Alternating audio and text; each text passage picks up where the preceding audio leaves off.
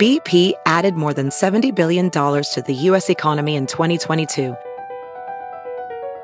Investments like acquiring America's largest biogas producer, Archaea Energy, and starting up new infrastructure in the Gulf of Mexico. It's and, not or. See what doing both means for energy nationwide at bp.com/investing in America. Reese's Peanut Butter Cups are the greatest, but let me play devil's advocate here. Let's see. So, no, that's a good thing. That's definitely not a problem. Reese's, you did it. You stumped this charming devil. We're going to cause trouble. Scott Ferrall is calling the shots from the sideline. We're going to make fun of people. We're going to hurt people's feelings. It's Ferrall on the bench. I believe in whipped cream with everything. Trade deadline's August 1st. So Saturday, the 29th, is Uncle Futrelli's birthday. So Sunday's the 30th, Monday's the 31st, Tuesday's the trade deadline. Who are all of the pitchers that could possibly be on the move? Well, obviously, Ohtani's the one that everybody wants, and nobody knows if he's going to get dealt. Of course, he's certainly an ace, but he hasn't been great in July. He's allowed 14 earned runs over 16 and a third in 3 starts. He ranks third in baseball with a 32% strikeout rate. Of course, a career 3.14 ERA with a 1.10 whip. We already know what he does with his bat, jacking home runs and filling stadiums. The guy's a freak. Who wouldn't want to trade for Ohtani? What about Blake Snell of the Padres? He's 30 now. He'll be a free agent after the season. A lot of people think he's going to move. He leads baseball in ERA, ranking second among National League starters with an 11.9 K per 9 inning trend. He says he wants to finish the season in San Diego, and that's all he says, which means he can roll after the season, which doesn't do them any good at all. The Padres' biggest trade piece is Snell, and they could get a nice return if they decide to deal him. What about the Cubs' Marcus Stroman? He signed through this season with a $21 million player option for 2024. He says he wants to sign an extension with the Cubs, but they've never done that. And he'll probably opt out in the offseason to test free agency. I'll say this much for Stroman. He's allowed only 7 home runs all season. That's impressive. He's got a 3.0 ERA in 122 and a third innings, 105 strikeouts. He's been impressive. Now, this guy, Jordan Montgomery, the left-hander of the Cardinals, he's a hot commodity right now in the trade market for sure. He's 30, and he's done well in St. Louis since they got him from the Yankees. He's, top 10 in the NL in ERA, but he's a pending free agent, so they're probably going to deal him. What about Josh Hader of the Padres? His ERA is 0.97. He's 29 now, maybe the best closer in the game. He's a 5-time All-Star, 156 saves over his 7 years. And if the Padres were to get hot the rest of the season and get into it and have a shot at a wild card, they would need Hader, their closer, to get it done. Most people think Eduardo Rodriguez of the Tigers is definitely on the move. He's having a career year, ranking first in ERA among AL starters with at least 80 innings pitched. He's been unbelievable. The problem is the left-hander's owed $49 million through 2026 and can opt out of his deal following this season if he wants to. I think he's been great for the Tigers, and I think they'd be stupid to get rid of him. I definitely think Lucas Giolito of the White Sox is on the move. Remember, he was 6th in AL Cy Young voting in 2019, 7th in 2020, 11th in 2021. Allegedly, the Dodgers and Diamondbacks have shown interest in the righty. He's got a 3.79 ERA and 121 innings pitched with 131 strikeouts and a 1.22 whip. So along with Montgomery, I think the Cardinals probably moved Jack Flaherty, if you can believe it. He's only 27, a 4.39 ERA, 102 strikeouts, a 1.53 whip. He's a pending free agent, so they're in sell mode. Why wouldn't they deal him? There's been some concern because of injury possibilities. The righty's about to go over 100 innings pitched for the first time since 2019. And I don't think Liam Hendriks of the White Sox is getting dealt. He's had an elbow problem that's kept him sidelined since early June. He came back from cancer. He beat stage 4 non-Hodgkin's lymphoma, started pitching, was doing great, and then hurt his elbow. I think he's fried. They're not dealing him. Now, here's a guy that's going to get moved. David Robertson of the Mets from their bullpen.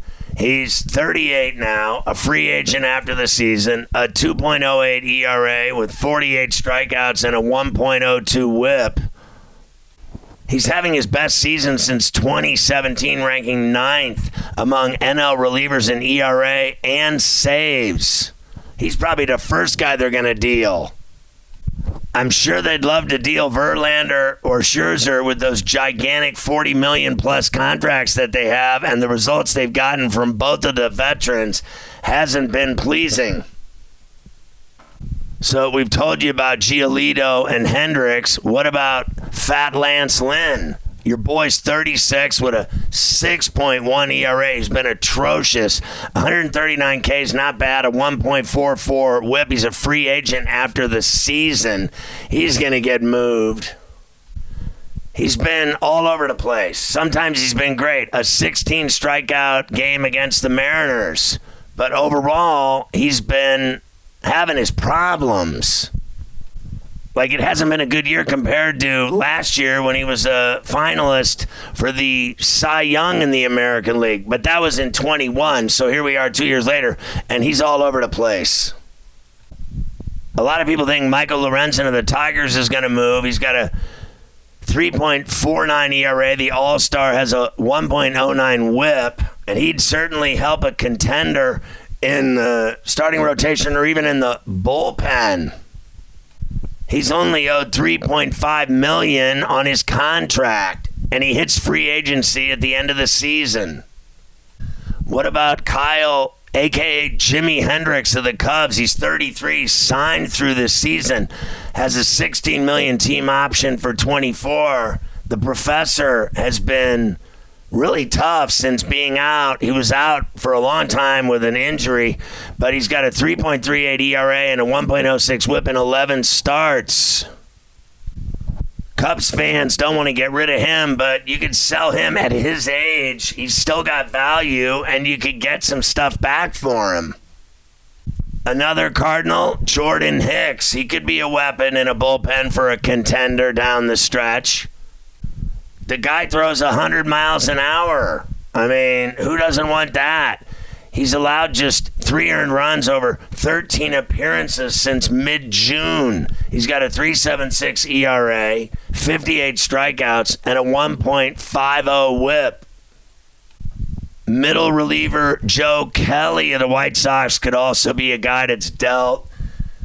Free agent after the season, and he certainly pitched in big games, and contenders like that, guys that have experience in gigantic games, playoff games, etc. And Kelly is certainly that. He has a 4.66 ERA, 40 strikeouts, and a 1.24 whip. Looks like the Pirates might trade the old veteran lefty Rich Hill, who's 43, is a free agent after the season, and the Pirates are finished. And the guy can eat innings. I know that much. He's got a 4.84 ERA, 94 strikeouts, and a 1.45 whip.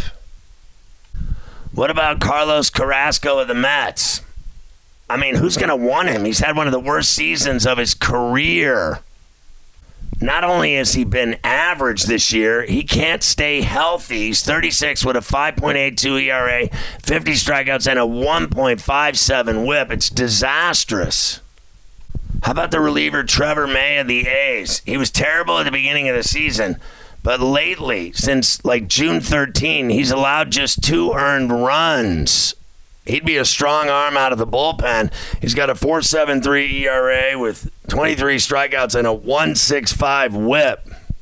They already traded Fujinami, and now May could be next. He's 33, free agent, like I said, after the season. In some of the biggest games on Sunday, the Jays beat Seattle in the Northwest 4-3. Guerrero and Belt with home runs. And that was the difference for Toronto. The Astros beat the A's 3-2. Dubon's home run in the 9th inning lifts the Stros for the win at the Ashtray. The Cubs beat up the Cards all weekend at Wrigley. Bellinger homers again in this one, drove in 3 runs. And Jameson shots of Tejon pitched into the 6th inning. The Twins swept the White Sox with a 5-4 win in 12 innings. Jeffers with a big 2-out single to win it for Minnesota. The Braves doubled up the Brewers 4-2 in Brewtown. Albies with a 3-run home run in the 8th inning. That was the difference. Bryce Harper drove in the go-ahead run in the 10th inning with a single. Phillies 8-5 in extras over the Guardians in Cleveland. The Marlins had a rise with a big RBI single in the 10th to give the Marlins the win and end their 8-game skid, beating the Rockies by a run. Gunnar Henderson and Ryan O'Hearn homered for the AL East leading Orioles in their 5-3 win at the Trop in Tampa. The Reds beat the D-backs 7-3. Ellie De La Cruz with a home run, his first career leadoff shot. How about Lane Thomas of the Nationals? 4 stolen bases. They beat the Giants 6-1. Tigers over the Padres 3-1. They beat Musgrove. Sunday Night Baseball, Red Sox over the Mets 6-1. Devers homered. Duvall drove in 2 runs. Angels beat the Bucks 7-5. Ohtani homered. Muncy hit a grand slam for the Dodgers, but Texas still beat them 8-4, and the Yankees got by the Royals 8-5. Rizzo finally hit a home run.